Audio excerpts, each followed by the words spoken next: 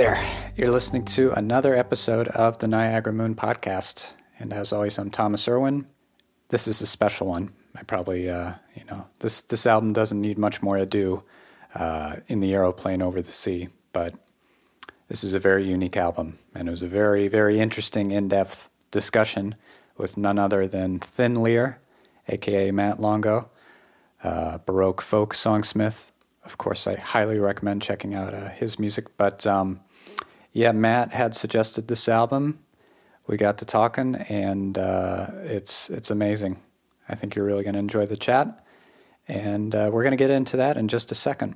I also want to just say, if you are an aspiring Moondog, if you're a fan and you're looking for some cool new Niagara Moon content, you want the ultimate experience, as it were, you can actually go to the NiagaraMoonExperience.com because, as I've mentioned a few times now, we're launching The Quest for the Sound, which is a 5-chapter virtual tour through our lush history and series of albums. So you can sign up for that. That's launching April 1st.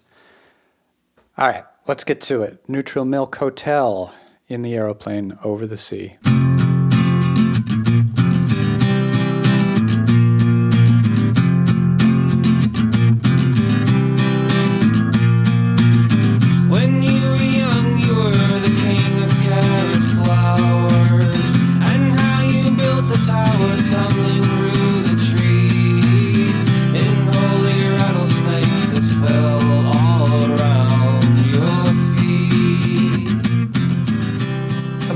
Bought the box set, the Neutral Milk Hotel box set vinyl, and I hadn't listened to this record in 6 years, 7 years, or something like that. Because I'm sure you have artists that you feel this way about, but with the Beatles, I was listening to them so much as a kid that I really have trouble listening to them now consistently. Obviously, they inform who I am as a person. To that extent, but I can't ever get into it. There'll be a couple of years in between, and then I'll start to get into one album, and then I'll say, okay, and I need space from it. And it's similar with this record, because I got so into it for a 4-year period that I found that I took all these things for granted. I was hearing it now, and my wife has never heard them. I don't know why I never played it for her, probably because I was just avoiding it because I was, maybe sick of the record. And I found myself, cringing at certain parts because I was, thinking she would be turned off by it. And there were things that I thought were, sort of indisputable truths when I first liked the record, this voice is amazing. I love his voice so much. It's not grating. I don't care what anybody says. And the fact that the whole album is just completely fuzzed out, completely peaked and in the red. I didn't hear those things. I was just I found this strange masterpiece, and that was it. It was all taken for granted. I mean, did you find that you... Did you hear this differently? Because I imagine you probably were into this record earlier. Oh, yeah. Yeah, no, I kind of had a feeling of what we were getting into for this week. It hadn't been that many years since I last heard the songs, but it had been a while. This is definitely... Oh, and by the way, totally relate to what you're saying about the Beatles. It's absorb them so much in your younger years, and they develop so much of your musical sensibilities so that by a certain point, you're like, what's the point of even listening to them? Because I can play these songs in my head verbatim. Right. It's I put them aside for a while, special use only kind of thing, listening to Beatles albums. Yeah. But Neutral Milk Hotel in this album, it's kind of maybe this is a cliche to say, but you're definitely, even if you're not a diehard fan of the album, or you're not in love with it or whatever, it is the kind of album where your whole perception of music and understanding of music, your feelings about it, I feel are forever changed. Mm-hmm. That might not be hyperbole to say. There's before digging into this album and then after, you're gonna remember it. It will leave an imprint on you. You're absolutely right. It was that cataclysmic. Yeah, it's like I've never encountered anything like this. I don't expect to again. And this is forever going to be like, I'm going to remember that this is like an option in music to like go this far with whatever this is. Like this is an absolute outlier in any genre of music. And the more you try to like dissect why or what about it, is it the story? Is it kind of the mysterious nature of this band and this guy? Like it's the stars aligned. I don't know how succinctly this answers your question at this point, but I was thinking like listening to In the Aeroplane Over the Sea, it doesn't sound like this. Well, sound is a relative term, but I don't feel like this is a work of a guy in the 90s music industry and he's singing. And this feels like it came out of nowhere and it's like a musical spirit. Like it's otherworldly for sure. I have definitely tried to figure out what you're talking about. Like why did the stars align for this record? I think one thing that and you probably have read this too, the 33 and a third book. Oh yeah, it's the biggest one, right? The one that talks about this album. I got it around the time that I first started getting into the record. It was like 2004-ish when I started hearing it. I think that's when a lot of people got into it. I mean, there'll be the diehards who will say that they were like, at shows in 98 or whatever, but... Yeah, the Athens, Georgia right. crowd. Coolest kids in the world, yeah. Right. I'm sure they look at us like, how could they think Jeff is a folk hero? He's just a guy who writes, or whatever their mentality is, and that's fine. They are certainly entitled to feel that way, but I caught on when most of us probably did. And the album just continues to have like weird lives and survive these crazy changes. And I think part of it is because it's like the first message board internet album. Like it's before Merriweather Post Pavilion, it's before all the Grizzly Bear stuff, before Beirut, Arcade Fire, and in a lot of ways it is the like prototype for all of that, and also hugely influenced all those other exactly bands you just like Beirut, they took the Eastern European part of that and just like glommed onto it. They made it classier. Arcade Fire made it like merged it with like U2 or something. It became like a stadium rock sound. Phosphorescent took it in a country direction. Like it's everybody took what they wanted from it, and I think part of it has to do with the internet and that like it felt like something that came out of nowhere that people could share. It wasn't like that you were completely alone in discovering this masterpiece or however it was when you looked at it. And the other thing is, musically, it's really easy to like. I mean, I remember thinking... It's like punk music in its simplicity. It's very simple and it's crazy catchy. It's just really melodic. I mean, it's not like... I was listening to Robert Wyatt the other day, and like, I really like him, but... with like him or Scott Walker or something like that, it's like, this is challenging. Scott Walker's for weirdos this only. Is not, that's a certain kind of club. I don't see teenagers aren't making memes about Scott Walker records. Like it's just not. It's too tough. And this record is experimental in ways that serve the melody, kind of like Revolver. That's the record I draw the clearest connection to. I know a lot of people say like Pet Sounds, and like, I hear that too, but like it's weirdness that is serving the song. And the best example is like In the Aeroplane, the title track, when you have this sort of ambient horn stuff that's happening, and there's like it sounds like a hospital cart is being wheeled at one point. And it all serves the melody. That song, man, you put a singing saw in a pop song, and indie kids are going to lose their goddamn minds. I mean, it sounds beautiful. It's the whole thing is perfect, and the arrangement, everything. But like the singing saw, that's a key moment, I think, in this whole album. And like you said, the singing saw, right? And it forced us to, I think, when we were getting into recording our own music, figure out like, well, what instrument is that, and why would you use it in a pop song? And it created this ethos of everything but the kitchen sink, or everything and the kitchen sink recording techniques. And that's the other reason that I think for people like us who were interested in recording, it blew our minds because it sounded like an attainable masterpiece. You know, like Sgt. Pepper's is amazing, but it sounds like adults. You know, it's it sounds like it costs the amount of money that it costs. Yeah. You and I weren't like, oh, I can make this. You know, I was in upstate New York when I heard it, and with a group of musicians who I think most people discover it with a group. That's the tale that I've heard when I ask people about this record, and you know, we were all trying to do this. We were all trying to make that collective after the Elephant Six Collective after we heard the album, and you know. Legendary Elephant Six Collective, and amazing how many important, influential, amazing indie musicians came out of that, and just Athens, Georgia, of all places, in this one decade, the 90s. Weird, right? Like an amazing, weird circumstance, yeah.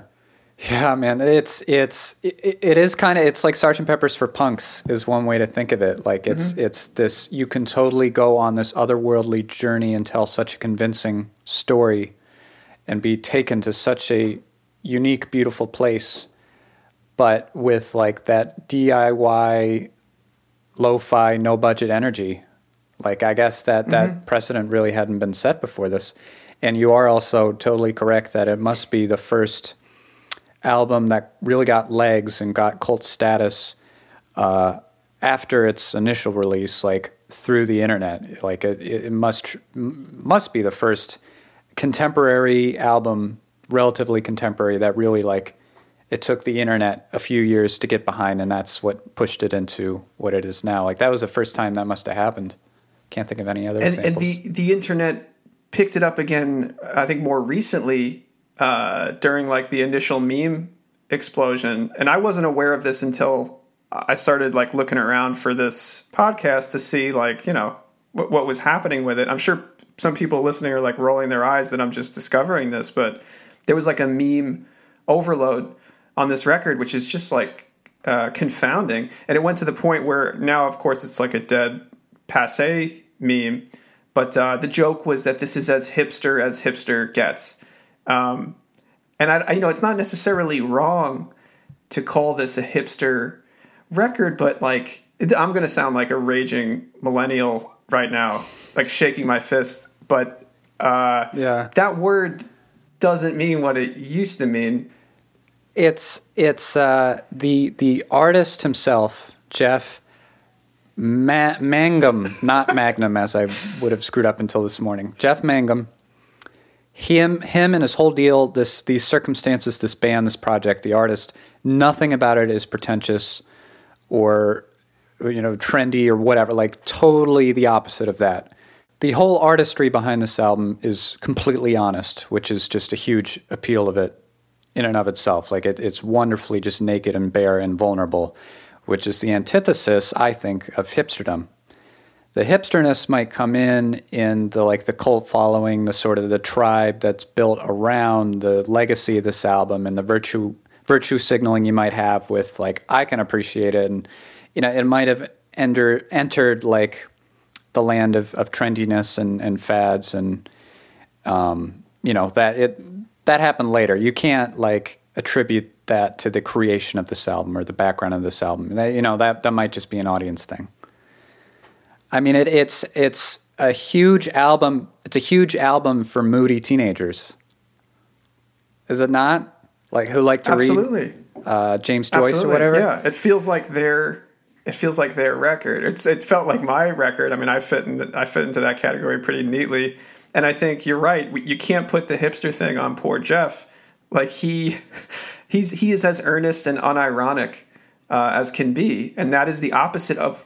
He's bearing his soul on this goddamn thing. And it's not, that is not what hipster used to mean. I think we think of hipster as a definition from like the early 2000s of like, and it was a real thing, you know, in Brooklyn or, you know, wherever. It's an aesthetic, it's a look. And it's a lifestyle. I imagine that this record was big for a certain time with that crowd. But there's no way that it's in with that crowd. If that crowd, I'm sure, still exists, it's not in with them now because it's too wildly popular. Now it seems like hipster is just like anything that's very slightly off the mainstream or weird sounding. You know, I've heard the Lumineers described as hipster or whatever because it's like now hipster is like merging with like indie folk or something. Like it just the definition is so far out of whack with what it was before. But yeah, I agree. This is not that sound. It's too genuine. Yeah, it totally exists in its own universe, kind of like I said, and it has this amazing effect of when you're listening to it, it feels like the only thing going on in the world, and it feels like the most important thing in the world. For the duration you're listening to it, like it absolutely catches your attention. I got to believe that's very important to a teenage listening audience, and that's totally a result of the intensity and honesty of Jeff Magnum's vision. Mangum. He's so unapologetically just pursuing his internal vision and like he's following his dreams, like figuratively and literally. I mean, Holland 1945, the imagery he's painting with that. And, you know, the story goes, he read the Diary of Anne Frank and then had 3 days of just totally like living in that world and wishing he could travel back in time to save her. Like you feel that just unabashed, it's like a dreamlike passion that just runs through this whole thing with no filter. Yeah. I spent a lot of time thinking about if this is a concept album, if this is really about her. I don't know that it is. I mean, I think even in the way that you just described it, like he was obviously inspired by her and her story in the book, but she kind of just floats in and out like a dream. It's like it's such a subconscious. It's such a purge of his subconscious that the songs do feel like a dream where there'll be these images, and then all of a sudden someone's talking to him. And then, you know, something is happening on an astral plane, and then all of a sudden, like Anne Frank is, you know, it's 1945 or whatever. So I think it's not, it doesn't have to make narrative sense. And I think that a lot of the critics at the time, I'd love to look at bad reviews of records that are now considered classics, because it's just fun to see how off the mark people can be. And a lot of what they were talking about is it just doesn't make any sense. And they were like, is it about her? Is it not? They got very fixated on the narrative.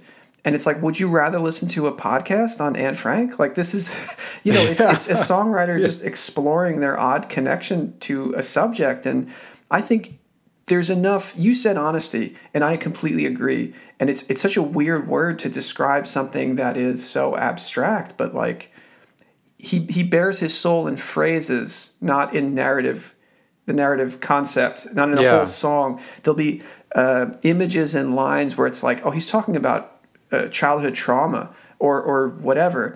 And there's also like a Rorschach element to that too, because maybe... Right, what do you read into this? Yeah, exactly. Yeah. Especially that, even in the first song, you know, and I think that's what ensnares people because... It's these lyrics that are really heavy, like your mom sticking a fork into your dad's shoulder and your dad wants to kill himself, and she would drink until she's no longer speaking. Like that's a haunting way to start this to kick this thing off. It's such a familial discord, and then it's over these like jaunty guitar chords that is just really catchy, and then there's this beautiful, I don't know if it's a harmonium or like an organ comes in, and it just sounds so full and almost happy. Yeah. Juxtaposed with these like really traumatic scenes. Yeah.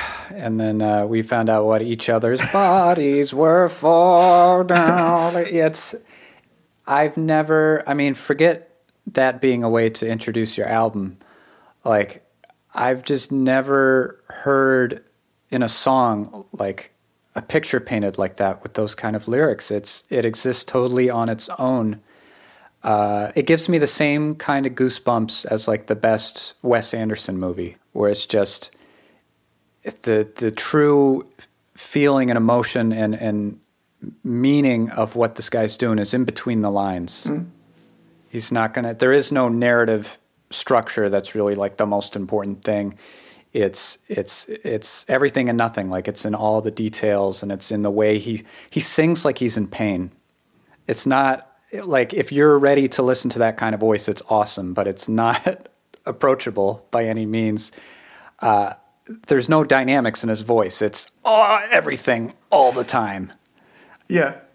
Which is, oh my God, yeah. And delivering these kind of subconscious, subversive, like really risque, sometimes disturbing lyrics with the, it's ineffable. He does the best job of capturing something that you otherwise would think, how do you put that in a song? How do you portray that with lyrics? He touches into feelings in a way, like in a seemingly impossible way that I see with almost no other artist. I completely agree. I think that we were talking about why teenagers would be into it or whatever, why it feels like such a special record for them. I mean, like, it's a record that sounds like the world is ending, and you're on this ship traveling through time, just navigating the wreckage of the end of the world and all the emotional turmoil of that, but like from this like jaunty seafaring place. And you're also super hormonal. And like this record, we have to talk about the insanely like clinical, but then also abstract way he talks about sex is like, like what other album has the image of semen staining mountaintops, and he's like calling it semen, and he's talking about ovaries. It's like a health class, but then he integrates this really clinical imagery with abstract imagery. And it's so, I think we were talking about why it would resonate with a teenager is because it's like, I don't want to put stuff on Jeff, but this does sound like someone who has anxiety about sex. It's just so, there's a lot about merging with another entity that you love, like Two-Headed Boy, and like pushing his fingers through the mouth of somebody to make the muscles move. Like this, like the idea of being inside somebody and like becoming them or loving them so much that you're a piece of them is like really disturbing to him. And I think as for a teenager, especially if you have not yet had sex, this is something that you really desire, and you're also terrified of it. This is a perfect record for that because it has everything, Yeah, you're hitting the nail on the head. It's very much, he's talking about all these anxieties and fears and kind of unsettling situations, but like with a childlike awe and wonder at the same time, which is a very bizarre juxtaposition. This is Michel Gondry needs to direct the In the Aeroplane Over the Sea movie. Yeah. It has that just desperate, but still very childlike and whimsical dreamlike energy to it. But it's like, it's focusing on disaster and focusing on like the dreamy beyond, like at the same time. By the way, the artwork is a match made in heaven for it too. Just I thought that was like an avocado on the person's face. I didn't realize until today that's a drum head. But it's like a very traditional sort of, you would expect to see it as a postcard from the 30s and I don't know, wartime, very traditional kind of art style. But then it's like, who is this person? What happened to their head? Like if it further takes you into this other kind of dreamlike world that acknowledges all this trauma and all this pain. And then it's like, well, I'm going to just go in a totally different direction with that. I'm not going to like process it narratively the way you would see with so many other artists. A record that I can compare this to in my head is Funeral, because I think it's like the next... Yeah, I guess it would be the next step from this record. Like it takes it in a more polished direction. It's still rough around the edges, more commercially friendly vibe. And it's more forceful. It's clearer in the lyrics. But I think there is that connection between these two records of like, Funeral looks back at childhood in like a wistful kind of a way. Like there's some sort of perfection or purity there. Like Arcade Fire always do that thing with the purity in childhood.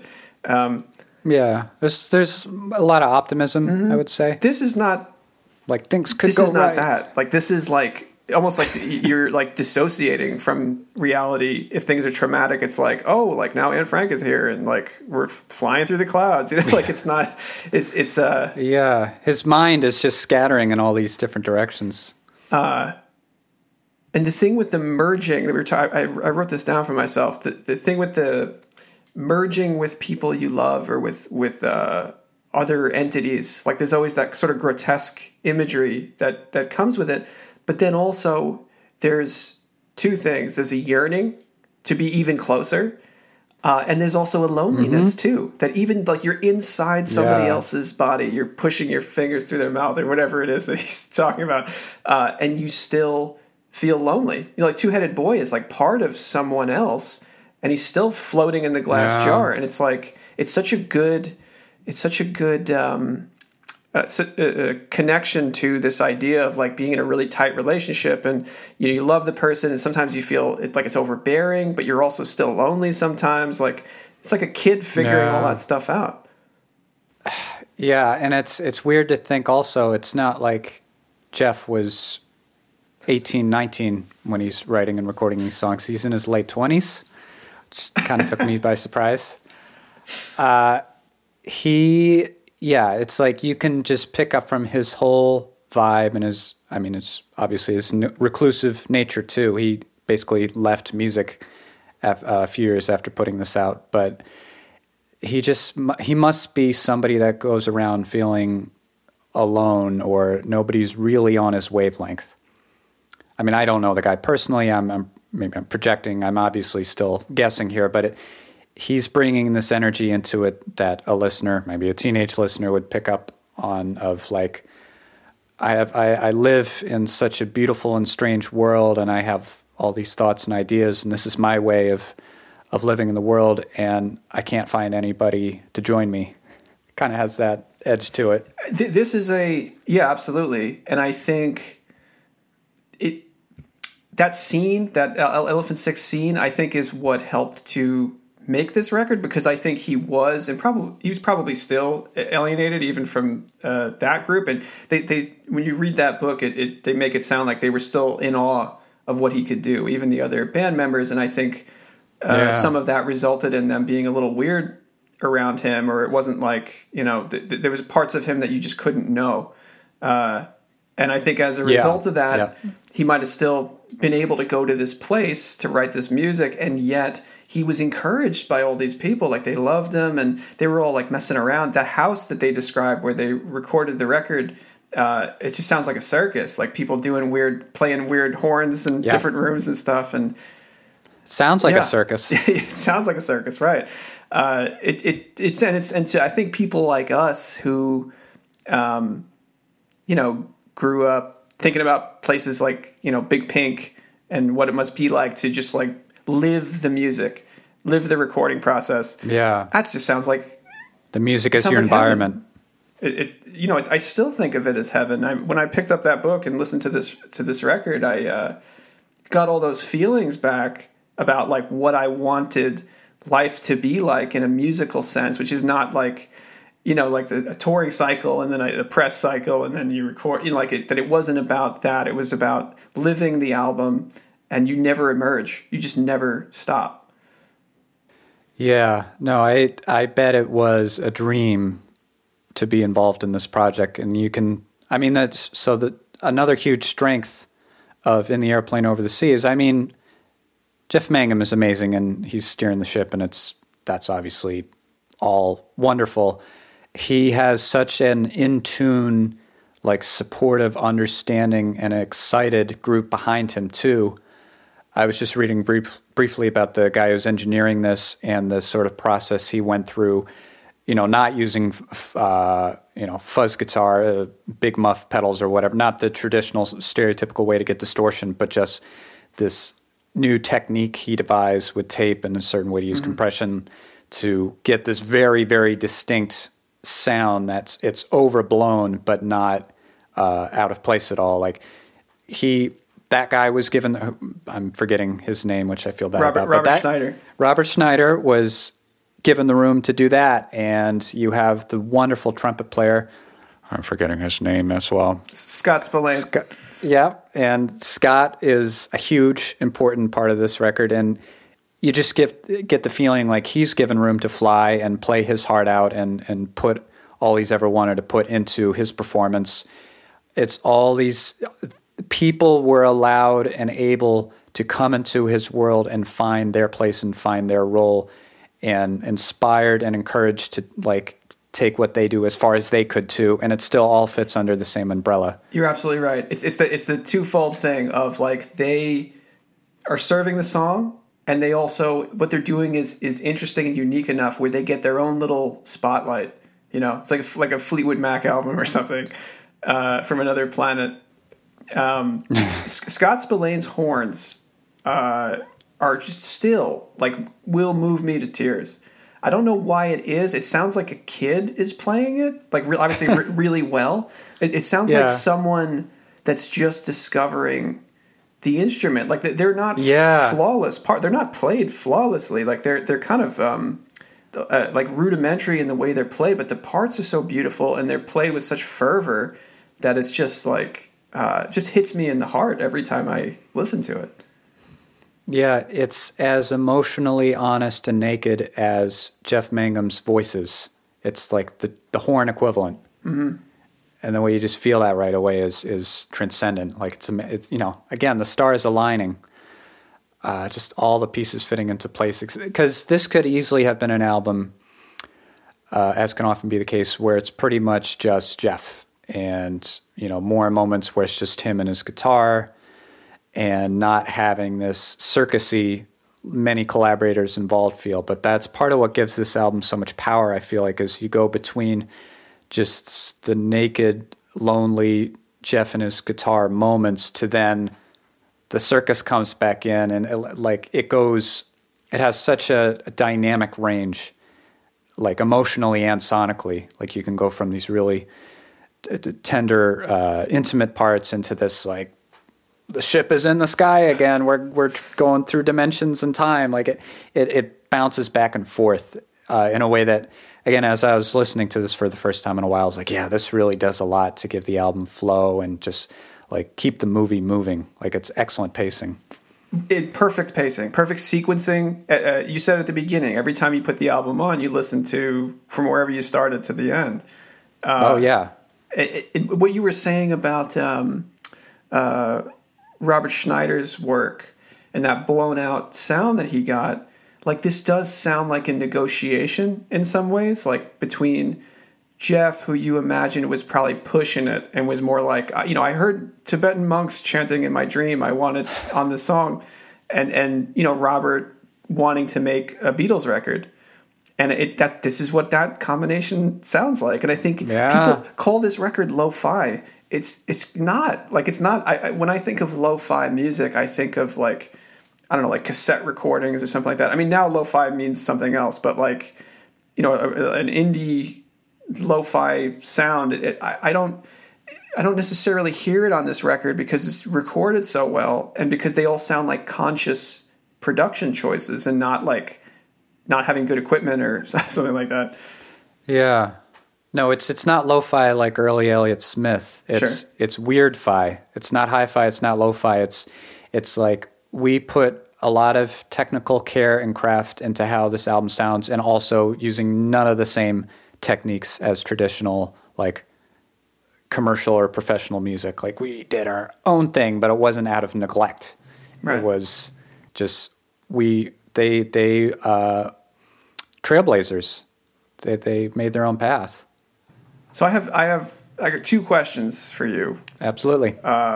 One, and you kind of danced around it before, but do you think that this record would be as big as it is if it didn't have the looming legacy of Jeff stepping away from music entirely, becoming like a folk hero to our generation and ensuing generations? Like, is his disappearance part of, obviously it's part of the mythology of the record, but is it part of the success of the record? If Neutral Milk Hotel made another 2 albums after this that were like fine, would we be talking about this record now?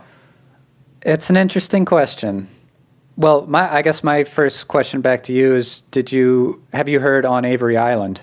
Yes, and I think that it's fantastic. Like I love that record. I think that there are songs on it that go much further into like ambient craziness, and for that reason I come back to it less, because I think that kind of stuff I liked it the first time and I digest it, and it's hard to sit with headphones on and hear it over and over. But the songs that are songs are just as strong as anything that's on this album. It's still him.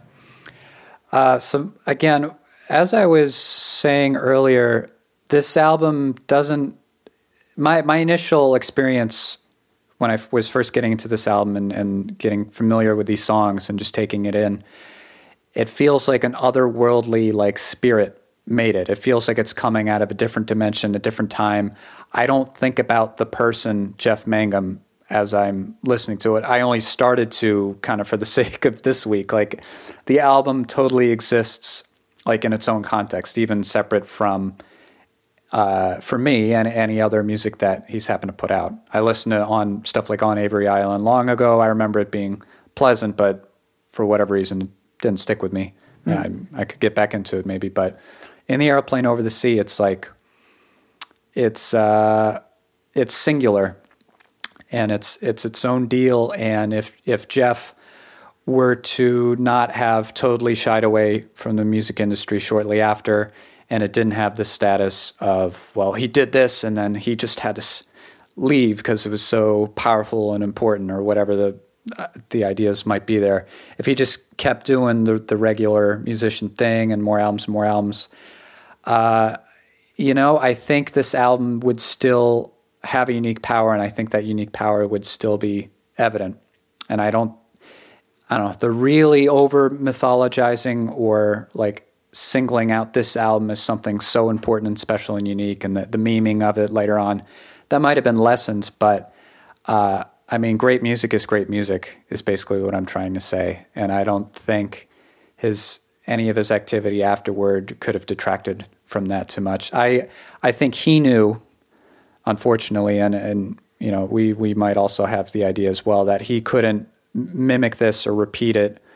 I think he could still make competent music. He could still make interesting, appealing music, but he knew this album had a particular magic to it, that lightning in a bottle. And I don't know if that idea was too frustrating to him, or he just didn't want to be a public figure in general, or whatever. Could have been all of the above. But, if he had decided to just keep at it and keep releasing and keep trying to stay in the game, I don't think we would have had another album this strong. I mean, it's just, you can't really expect that.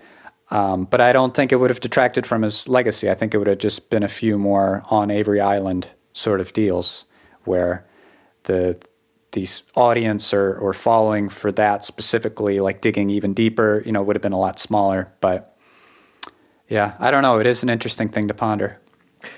You're talking about him stepping away. I kept thinking about, with all the mythology around the record and how many generations now keep discovering this as their own, the amount of pressure that he must feel every time he picks up an acoustic guitar or, whatever he's writing on.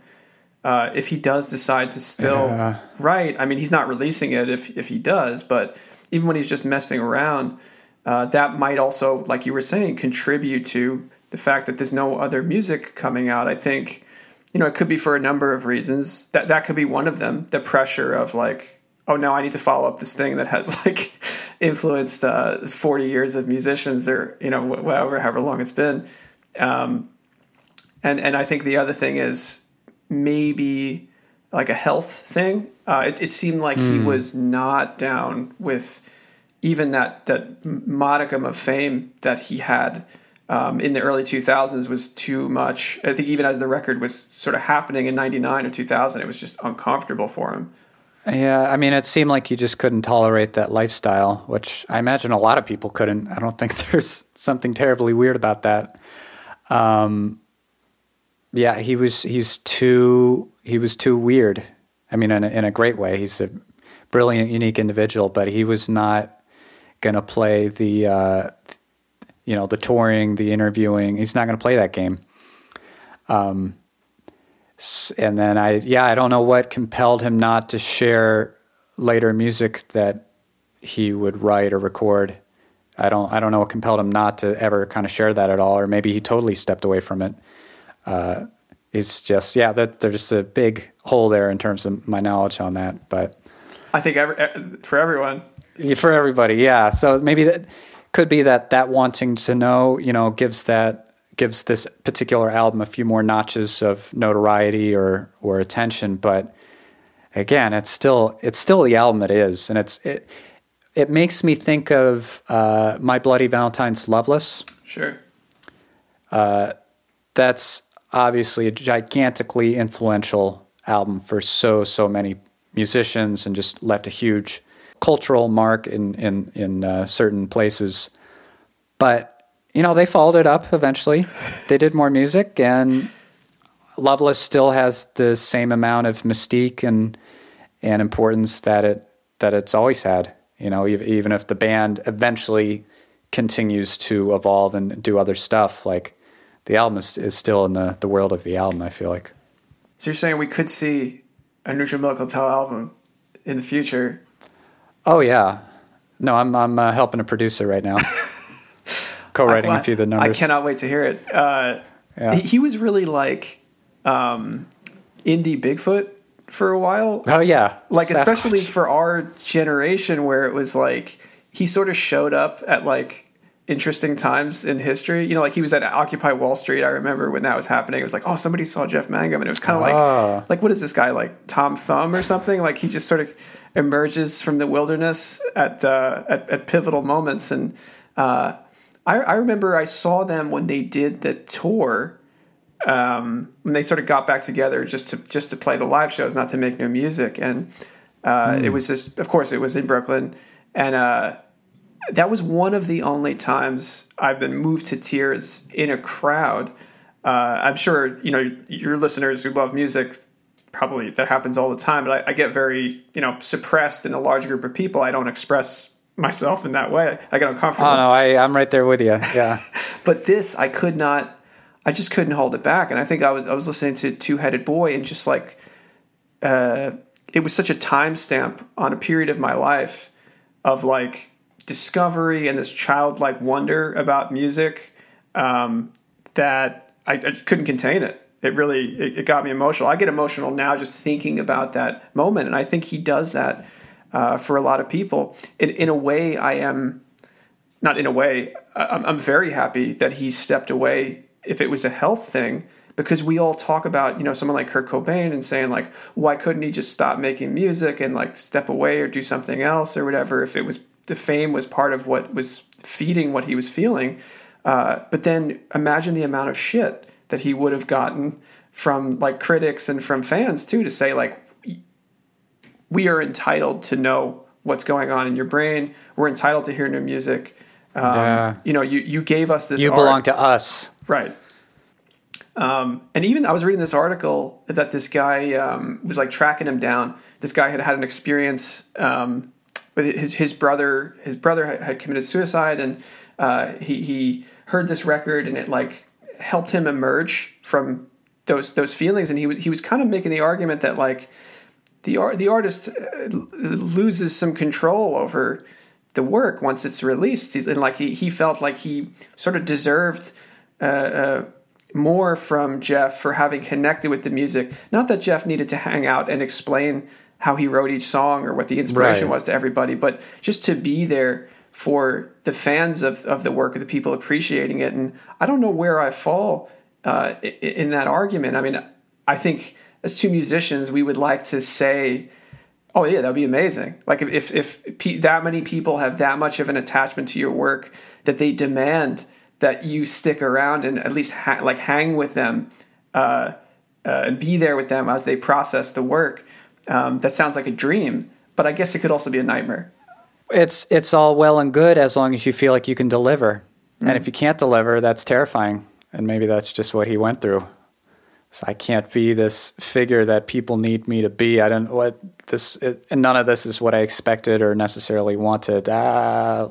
Escape, which, if that's a choice he needed to make to live the best life he can lead, very much kudos to him. And I'm glad, something worse didn't happen. That kind of touches into this thing I did want to mention of listening to this album it's such a fully realized experience in a fully realized world, but it also struck me like how delicate it could be, the balance it takes. Like if you put one wrong element or kind of mistimed or just messed up any of these particular moments, like you put the wrong instrument in, or if something didn't land just right, like it feels like the whole thing would fall apart and lose all its power. I mean, it's genius in how that doesn't happen, and just like from start to finish, it's what it needs to be. But like if everything is not totally in control and falls into place the way it needs to, it loses everything. And I wonder if that speaks to Jeff's kind of creative process or the way he needs to live his life in general. Like there can't be too many moving parts or room for error, maybe. Oh yeah, absolutely. And I think that's part of what makes the record so exciting still, is because it's like, it's just about to bleed out of control. You know, like it's fuzzy around the edges, literally. Yeah. And it's on the verge of collapse at all times. Yes. And I think that speaks to, obviously, Jeff's creativity and vision, but also Robert Schneider's ability to control this chaos a little bit.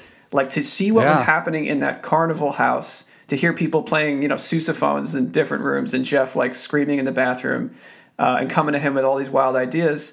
And looking at that and saying like, okay, we can make this sound like a pop record, because a lot of these songs, like these are pop songs. You could play In the Aeroplane, the title track, or the opening song, or Holland 1945, like for anybody, and they, I think, would enjoy it right off the bat. There are certain songs that maybe you'd have to get into their record more, but like this is a pop. Oh, Comely. Right. And I want to talk about that song before we stop, because that one is a monster. That's just devastating. That I remember, even the first time I heard the record, the song kind of like scared me a little bit. I don't know how to describe it, but I remember there being more instrumentation on it than there actually is, because his performance is just so crazy dynamic.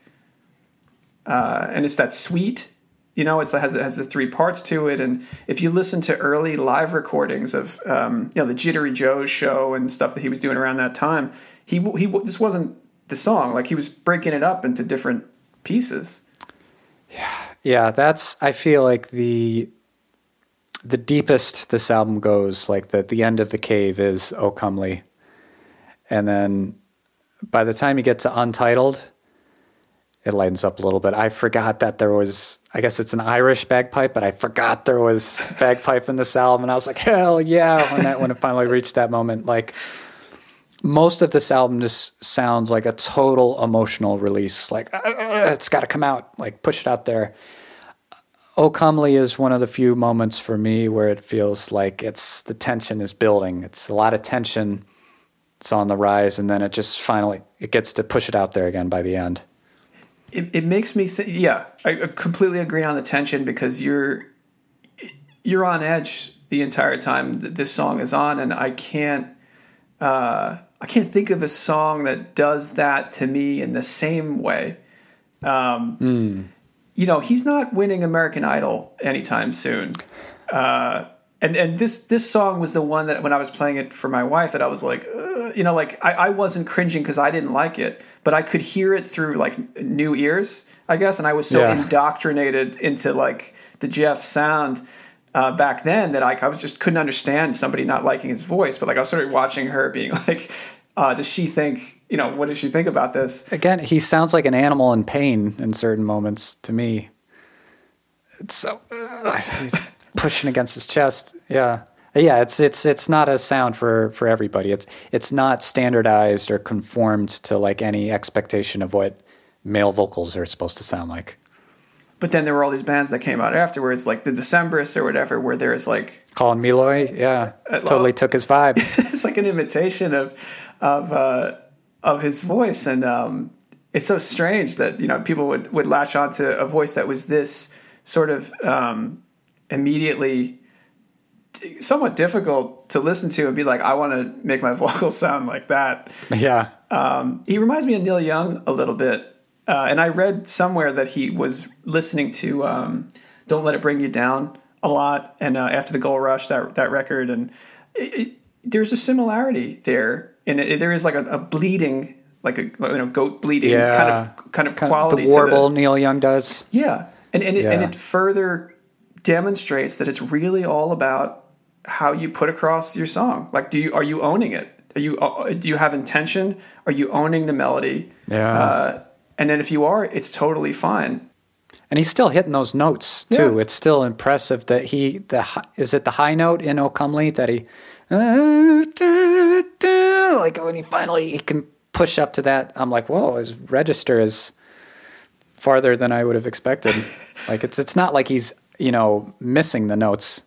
He still delivers. No, he gets there, and he makes you feel things about these topics you barely understand what he's talking about, and yet you're right there with him the whole time. Like your father made fetuses with flesh-licking ladies. Like what? Like what? Going back to like the sex anxiety thing, it's like he's combining it with family trauma, and like it is rough. This is rough imagery, and it's still at times like glorious throughout the song. It's like triumphant. He gets to that place, but it's stuff, elation.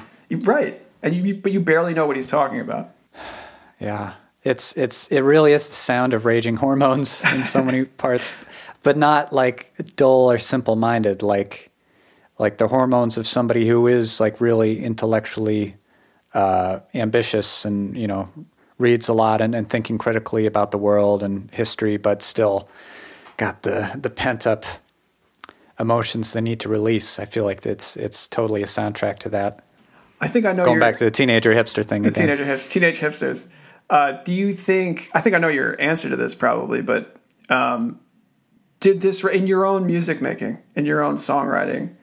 Mm-hmm. Did this sort of set the bar for how ambitious you could get, like conceptually or lyrically or with instrumentation?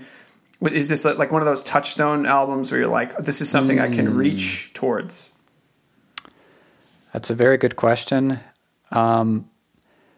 So unfortunately, I might say not that much. Like this is definitely an album that from the first time I heard it, I had some appreciation for, but it's never been in like my top pantheon.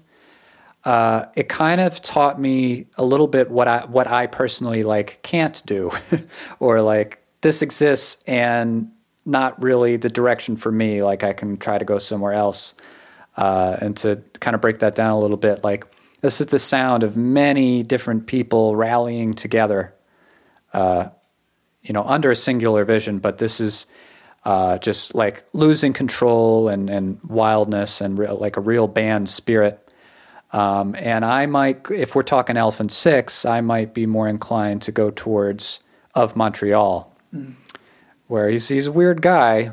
And he's addressing some weird topics in his music and has kind of a strange sensibility when it comes to like theory and how to put a song together, which I like all that. And he's kind of a one-man band. He's kind of there's a lot more control there. I think I'm too uptight to go in the Aeroplane Over the Sea. It's like I learned early on the power of it and how it's not necessarily an energy that I can tap into with Niagara Moon or what I'm too polite. I don't have the turmoil or the wildness or the racing thoughts of this album. I'm more kind of muted, or I go in a more kind of Baroque, careful, crafted, elegant direction. So it's a symbol to me of another a road that I couldn't travel on, but I'm glad to know it's there.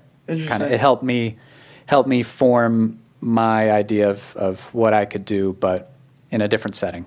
Interesting. But had more of an effect in that sense for you? Maybe not directly. It was more like the ethos. Like I was living in a house with someone I was in a band with when I was really into the records. Guy Nate Safran. We were. It was one of the first bands I was in college, and we lived in the house, and we were making a record in the house, and we were into this record, and we were reading about the recording of it, and we did feel like we were, like an island unto ourselves as creators, because there was just in upstate New York where we were, people were not like doing what we were doing. And I don't say that in an arrogant way. Like, some of it was amazing, I think, still, but obviously some of it was not. We were trying to do something experimental, and we didn't have a collective of musicians like there, but we still did feel like there was this community that we were building, even just with us, and recording literally in his kitchen and in the bathroom, and doing all that stuff. I don't think we sounded like this, but that mentality of like, try to make Sgt. Pepper's in your bathroom. That was more of like a fresh thing then for that garage band generation, and this record set the bar for it. I think lyrically also it sort of taught me like go as weird and insular as you want to go, because if you find that space in yourself where you're connecting with it, people are just going to respond to as spectators watching you connect to this the muse in such a weird way. Yeah, I definitely took that note from the lyrics. The lyrics are probably the part that left the biggest impression on me, or might have had the biggest influence on my own sensibility. It's like, yes, there's no real clear narrative structure. You could argue it's just surrealistic nonsense, but it's not. Like you feel the feeling, and that's really the most important part. And you can paint this imagery that might seem surreal or absurd, but if you're coming from the right place when you're doing that, it's gonna make all the difference in the world, and you can just really feel empowered to get weird like that if it's honest to what you want to say. So I definitely had that takeaway. I had the like, F it if you want to make Sgt. Pepper's, but you don't really have any money or whatever. Like, don't be afraid to be ambitious and strive for the highest amount of creativity you want to, no matter what your setting is. Definitely get that vibe too. But again, like I said, I got that most kind of what you were describing with this album. I got that very much from Of Montreal, and Hissing Fawn Are You the Destroyer. It was kind of like that for me. Great album. Yeah. Have you listened to any of the other Elephant Six guys? I mean, I Olivia know, Tremor Control, yeah. I know that record, like Dusk at Cubist Castle. Yeah, that's a cool one. I like that band a lot, and I always wish they had put out more. I only know a little bit of the Apples in Stereo. I'm drawing a blank on the other ones. I definitely don't dig as deep as a lot of people, but Neutral Milk Hotel, Of Montreal, and Olivia Tremor Control might be my guys for that. Yeah. Yeah. Do you go into like Elf Power and no, I think there was Silver Jews, and there was a time where I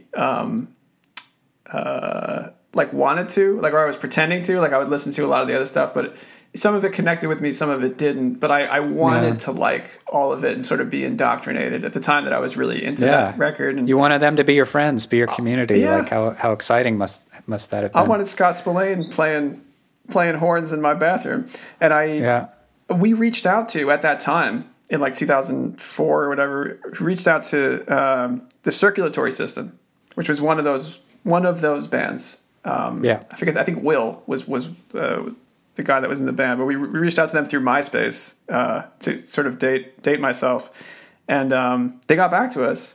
And, we were just saying, like, what you guys do really inspired us, and they were just really sweet people and like genuinely interested in what we were doing, or at least they pretended to be. And we had a correspondence for a couple months, and it was really great, and it was like everything we hoped it would be, just like these magical, friendly dudes making weird-ass music. I mean, it's a whole community that is so just centered around artistic expression and just the beauty of music, and really focusing on that. And, it's not like they got taken over by Virgin or Warner. Like, they're not a bunch of jaded industry dudes or kind of sleazy, commercially minded individuals at all. They're just about the music, and it was just part of their larger community. So it's no surprise to me that they'd be kind of open and friendly and welcoming to anybody else who just, wants to revel in the wonder of indie pop music, That's a good spot to end, right? Like that idea. I mean, that's what this album is all about. It's let's just we're in it for the craft and telling these stories, and if that means we're breaking up the band shortly thereafter because we got nothing left in the tank, so be it. Let the music live on. Somebody was saying that the tour they did was like sort of a cash in or whatever. That's the only thing that they did that could be viewed in that way. And like, I completely disagree. I just see that as like a victory lap that they, were doing to connect with people and connect with each other again. And, they had this huge audience there. I mean, why not play to them? I didn't see it in the way that critic was looking at it. Yeah, that feels a little cynical. Like, it's not like there's that much money on the table. It's just about, connecting with an audience, if you happen to feel inclined to do so. Yeah. Yeah, man, this is a great suggestion on your part because I felt like it was inevitable we were going to get to this album at some point because it has such a unique, important influence on just independent music in general and just, kind of more off-kilter or unconventional pop music. It's totally uncompromising, and it's just an undeniable classic. Like, even if it doesn't totally speak to anybody's sensibilities or it's, they feel it's a little rough around the edges or whatever, it's just, it totally exists in its own universe and just, modern day classic. Yeah, I completely agree. Won't be forgotten anytime soon. I was happy. I was like pushed to listen to it again because like after like 6 or 7 years of not listening, it was nice it was like visiting an old friend. Yeah, the old friend who paints houses and by day and paints on canvas by night and lives in a tiny loft and wouldn't want to be doing anything else. Yeah, and he's just really obsessed with the Anne Frank story. Oh, yeah.